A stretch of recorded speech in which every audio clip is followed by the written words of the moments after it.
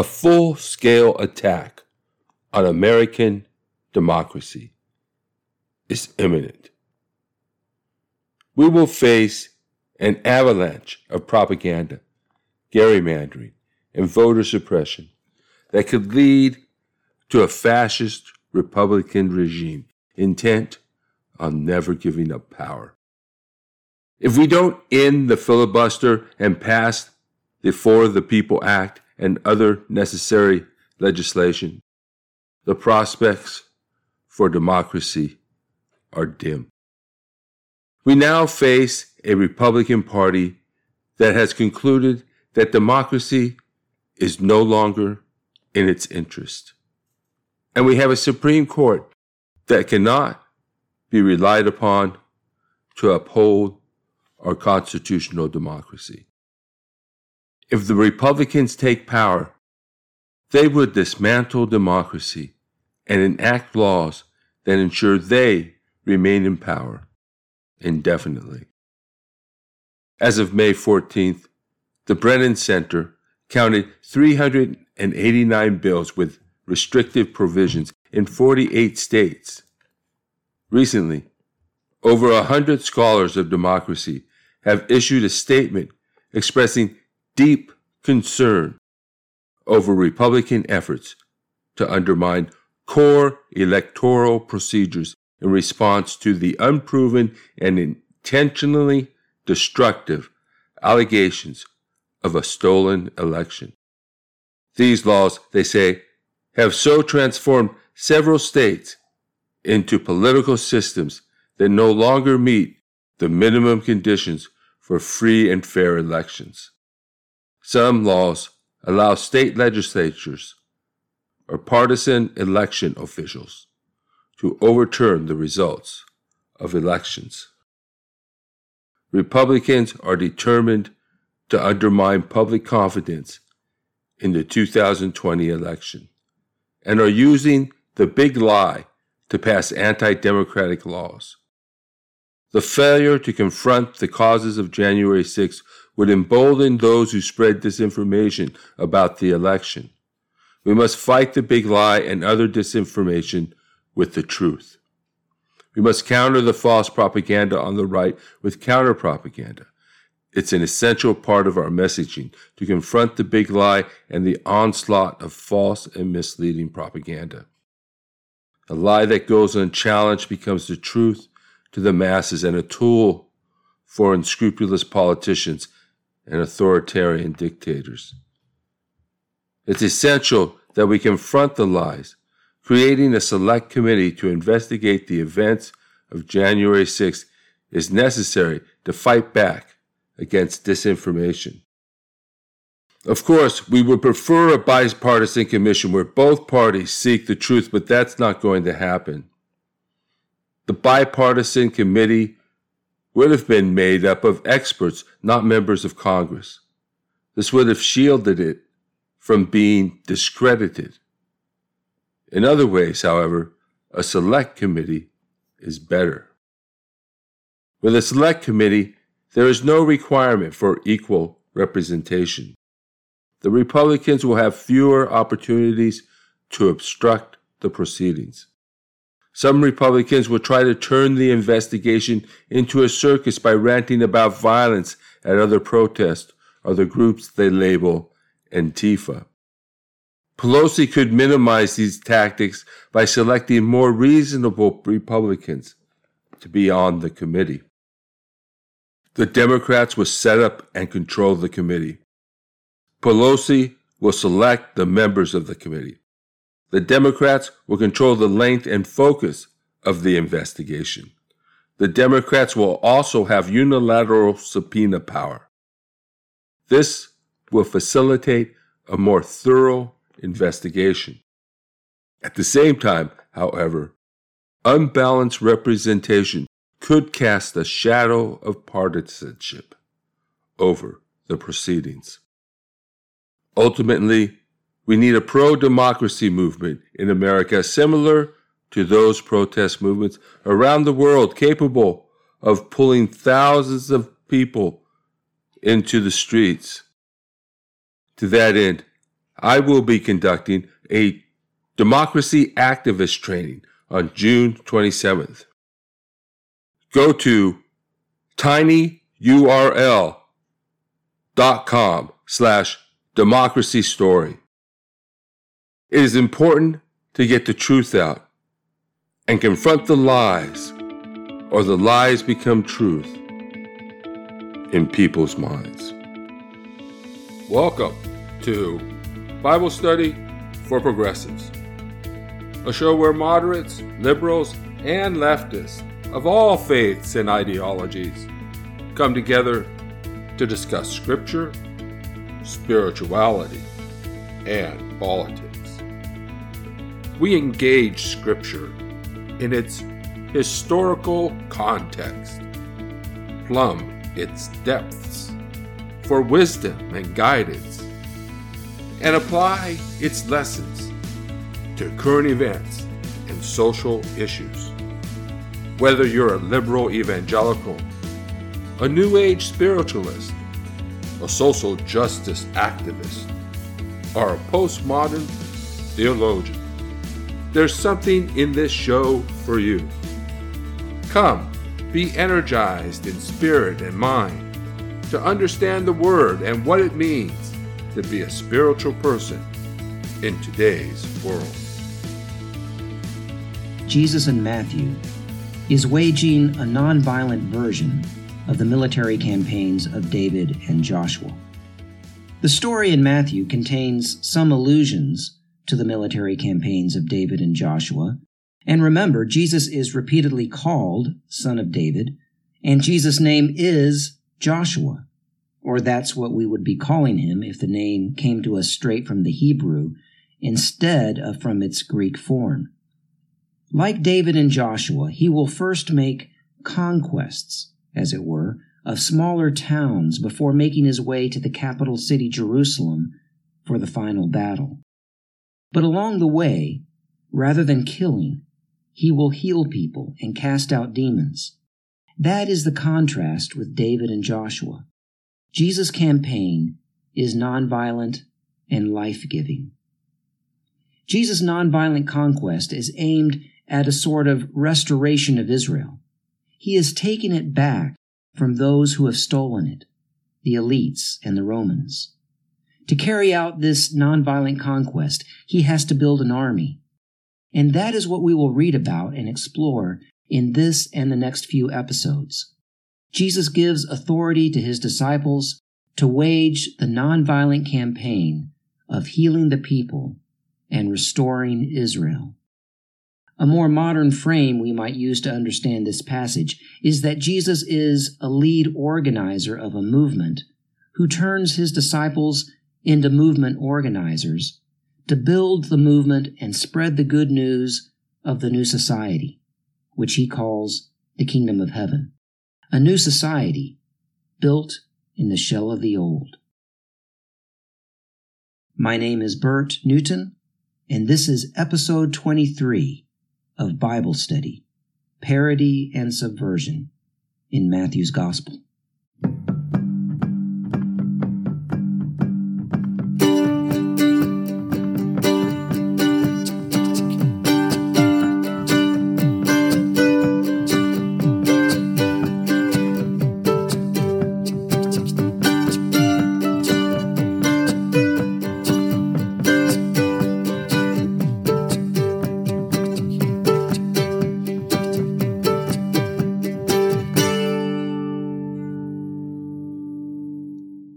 Let's begin with the last few verses of chapter 9, verses 35 to 38.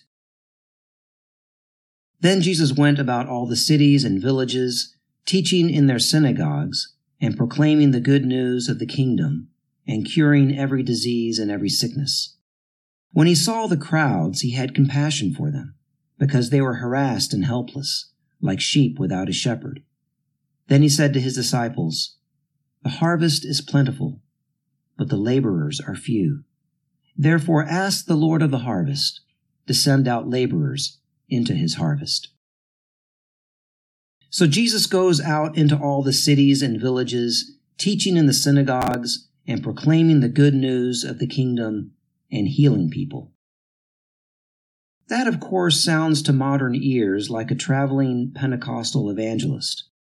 But as I have stressed over and over in this podcast series, in its original setting, this activity was highly socio-political. The synagogues, you see, were not so much religious gatherings as we think of them today. They were more like town gatherings, where municipal matters were addressed. In the synagogue, they might pass local ordinances, create local municipal projects such as roads or well digging. They tried cases and administered punishments. And they were instructed in the law and heard various interpretations of the law. The synagogues were fairly democratic, which is why in Matthew, Jesus is able to walk into them and proclaim the good news of the dawning of a new society. You see, in the Gospel of Matthew, Jesus and his movement are building on peasant traditions and using local institutions to spread their message. As for healing, the healing activity of Jesus, as I have discussed earlier, has highly socio-political significance. First of all, it reverses the effects of elite and imperial oppression because it reverses the extreme prevalence of disease and disability due to hunger and malnutrition, which in ancient Palestine was caused by control of the food supply by the elites of the empire. Secondly, healing is also a symbolic sign from the prophets of the messianic days of liberation, said to bring freedom from foreign oppression and the establishment of justice in a new society. The casting out of demons might also sound to us like a profoundly religious activity, but, as I have also described in previous episodes, it constitutes a central part of Jesus' assault on the forces of oppression.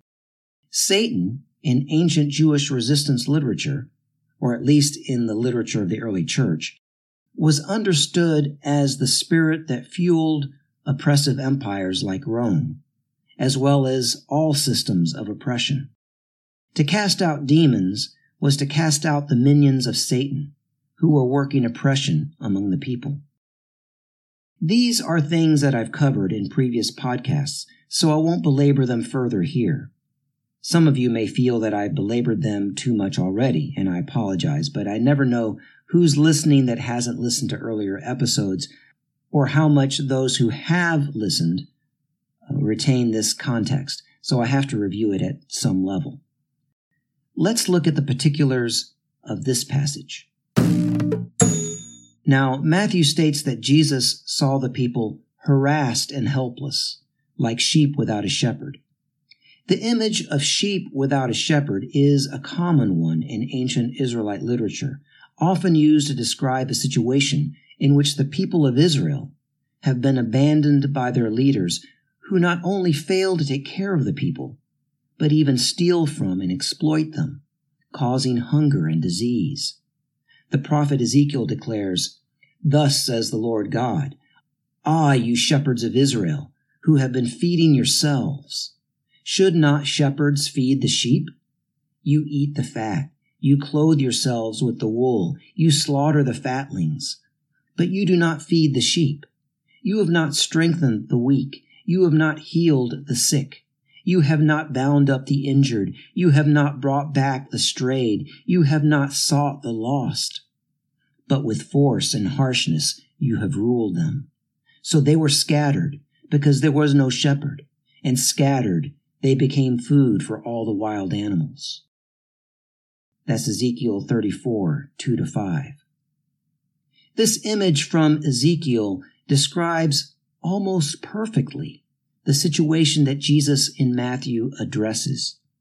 The leaders of Israel have been co-opted by Rome and have abandoned the people.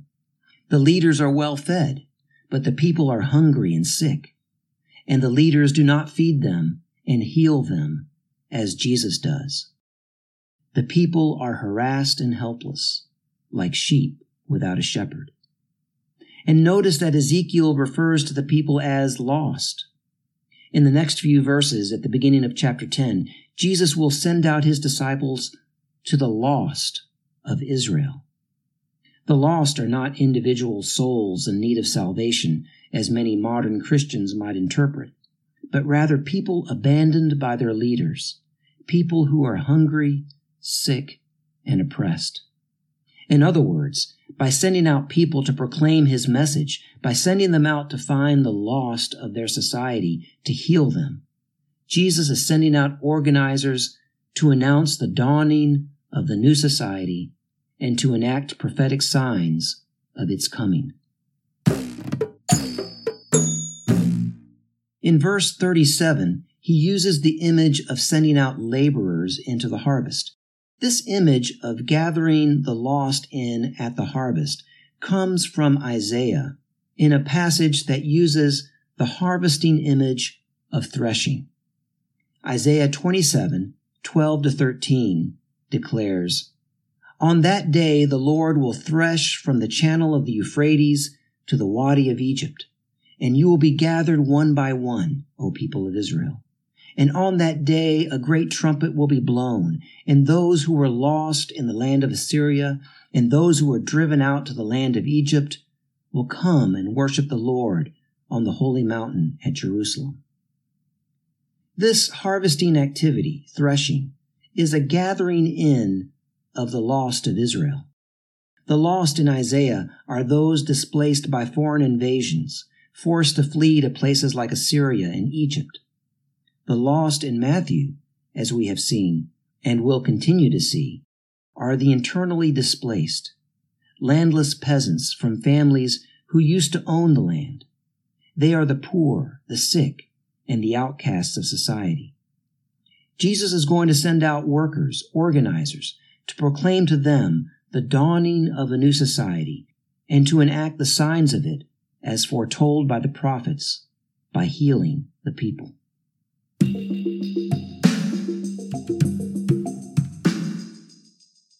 Matthew continues in chapter 10, verses 1-6. "Then Jesus summoned his 12 disciples and gave them authority over unclean spirits to cast them out and to cure every disease and sickness. These are the names of the 12 apostles. First Simon, also known as Peter, and his brother Andrew, James, son of Zebedee, and his brother John, Philip and Bartholomew, Thomas and Matthew the tax collector, James, son of Alphaeus and Thaddeus, Simon the Cananean, and Judas Iscariot, the one who betrayed him. These 12 Jesus sent out with the following instructions: Go nowhere among the Gentiles, and enter no town of the Samaritans, but go rather to the lost sheep of the house of Israel." Jesus sends out the 12. 12 is not a meaningless number. It recalls the 12 tribes of the Israelite Confederation, most of which were lost in the Assyrian invasion centuries before the story in Matthew takes place. And remember, the term lost in the prophetic literature refers to the Israelites who have been scattered and lost among the nations. So by sending out 12 disciples to the towns of Israel to look for the lost of Israel there, Matthew signals that the lost in this story are those internally displaced, and that Jesus wants to find them, so to speak, and to organize them. He is sending out 12 organizers to find the 12 lost tribes, as it were. The whole nation has been lost, not just the 10 northern tribes, and Jesus wants to reconstitute Israel. This sending out of the 12 is a sending out of organizers to reorganize the whole nation, the whole society. Jesus gives these 12 organizers the authority that he has, the authority to drive out demons and heal people. We have already seen hints of the dispersal of authority to the people when Jesus referred to the people as the light of the world, and also when, after witnessing a healing, the people praised God because God had given such authority to regular people. Here, Jesus gives his authority to his first 12 organizers. As the story proceeds, the theme of the democratization of authority will continue. Jesus continues in verse 7, "As you go, proclaim the good news. The kingdom of heaven has come near.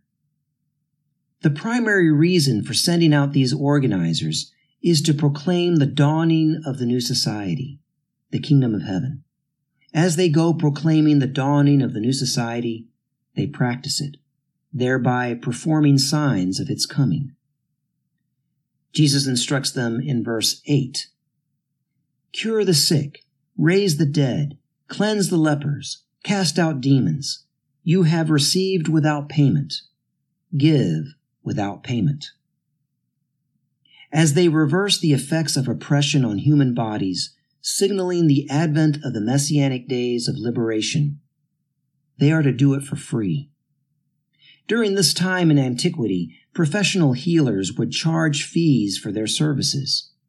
In the version of the story of the hemorrhaging woman in the Gospel of Mark, we are told that this woman exhausted all her money on professional healers without actually being healed. Jesus and his disciples will provide the service effectively and without charge. Free and effective health care is a hallmark of the new society.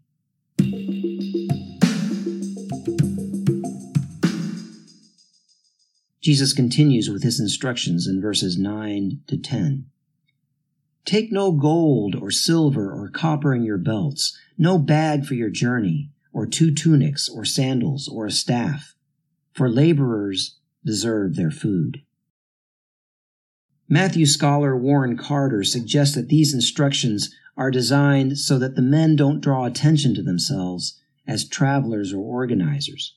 Remember, the foreign occupation brought with it many aspects of a police state, with spies watching out for subversive activity. Normal travelers or organizers would be carrying a bag or other supplies, so Carter suggests Jesus tells them to travel without these things. While I think that Carter's suggestion has some merit, I think that more likely Matthew is merely using a little hyperbole here to make the point that they are not to rely on the money economy. Another hallmark of the new society is an economy of sharing, where everyone is provided for according to need. After telling them that they are not to charge money for healing people, Jesus instructs his organizers not to take money or supplies with them, and rather to rely on the hospitality of the people. Their pay is food, shelter, and other in-kind sustenance, not money. That is why this admonition not to take anything with them ends with the words, "Laborers deserve their food." At this point, it is worth pointing out that these instructions bear much resemblance to the practices of other radical groups of the time, such as Cynics or the Essenes. Here is how Josephus, the great first-century Jewish historian, describes the Essenes. He says, "These men are despisers of riches, and so very communicative as raises our admiration. Nor is there any one to be found among them who has more than another. For it is a law among them that those who come to them must let what they have be common to the whole order, insomuch that among them there is no appearance of poverty or excess of riches, but everyone's possessions are intermingled with every other's possessions, and so there is, as it were, one patrimony among all the brethren. They have no one certain city, but many of them dwell in every city. And if any of their sect comes from another place, what they have lies open for them, just as if it were their own. And they go into such as they never knew before, as if they had been ever so long acquainted with them, for which reason they carry nothing at all with them when they travel into remote parts." This description of the Essenes, relying on a sharing rather than a money economy, and traveling about to various cities, taking nothing with them, and instead relying fully on hospitality, both describes what we have been reading in chapter 10 of Matthew, and is also a good setup for what comes next in Matthew. Jesus continues instructing his disciple organizers in verses 11 to 15. Whatever town or village you enter, find out who in it is worthy and stay there until you leave. As you enter the house, greet it. If the house is worthy, let your peace come upon it. But if it is not worthy, let your peace return to you. If anyone will not welcome you or listen to your words, shake the dust from your feet as you leave that house or town. Truly I tell you, it will be more tolerable for the land of Sodom and Gomorrah on the day of judgment than for that town. Now, of course, Josephus' description of the Essenes assumes an existing network of mutual aid throughout the towns and cities. What Matthew describes is a radical mission to set up such a network in order to usher in the new society, or to create a new society in the shell of the old, as modern radicals sometimes like to say. Jesus instructs his disciple organizers to look for hospitality. The language of finding a worthy house may sound strange to us, but it is typical of language in an honor-shame culture to describe something like this. The threat of judgment on the houses and towns that don't receive them may also sound harsh to us, but remember that this was written in a culture that makes extensive use of hyperbole. Harsh statements of divine judgment to express displeasure are still common in the Middle East, but they should not necessarily be taken literally. We should understand this language in Matthew as rhetorical hyperbole. And, as we are about to see in the rest of chapter 10, the mission of the organizers to establish the new society will be very costly for them, and the lives of their friends and family will hang in the balance. So some extreme language is very understandable. In chapter 10, we will read of the high cost of waging this nonviolent campaign of healing, casting out demons, and proclaiming the good news of the new society. And that will be the subject of the next episode. For now, my name is Bert Newton. The music for this podcast series is provided by Bob Nolte and David Martin. Please spread the word and rate this podcast wherever you can, including on our Facebook page, which is named Parody and Subversion in Matthew's Gospel. This has been episode 23 of Bible Study, Parody and Subversion in Matthew's Gospel. This has been Bible Study for Progressives. If you enjoyed the program, please subscribe to our podcast or put us in your favorites and write a 5-star review. Tell your friends about us and share us on social media. Follow us on Facebook and click the donate button at modernlectionaries.blogspot.com. Your support will help us reach more people, produce more and better shows, and cover the cost of production. Feel free to send me a note or comment on the show. I would love to hear from you. Until next time, this is Rich Procida. Thank you for listening.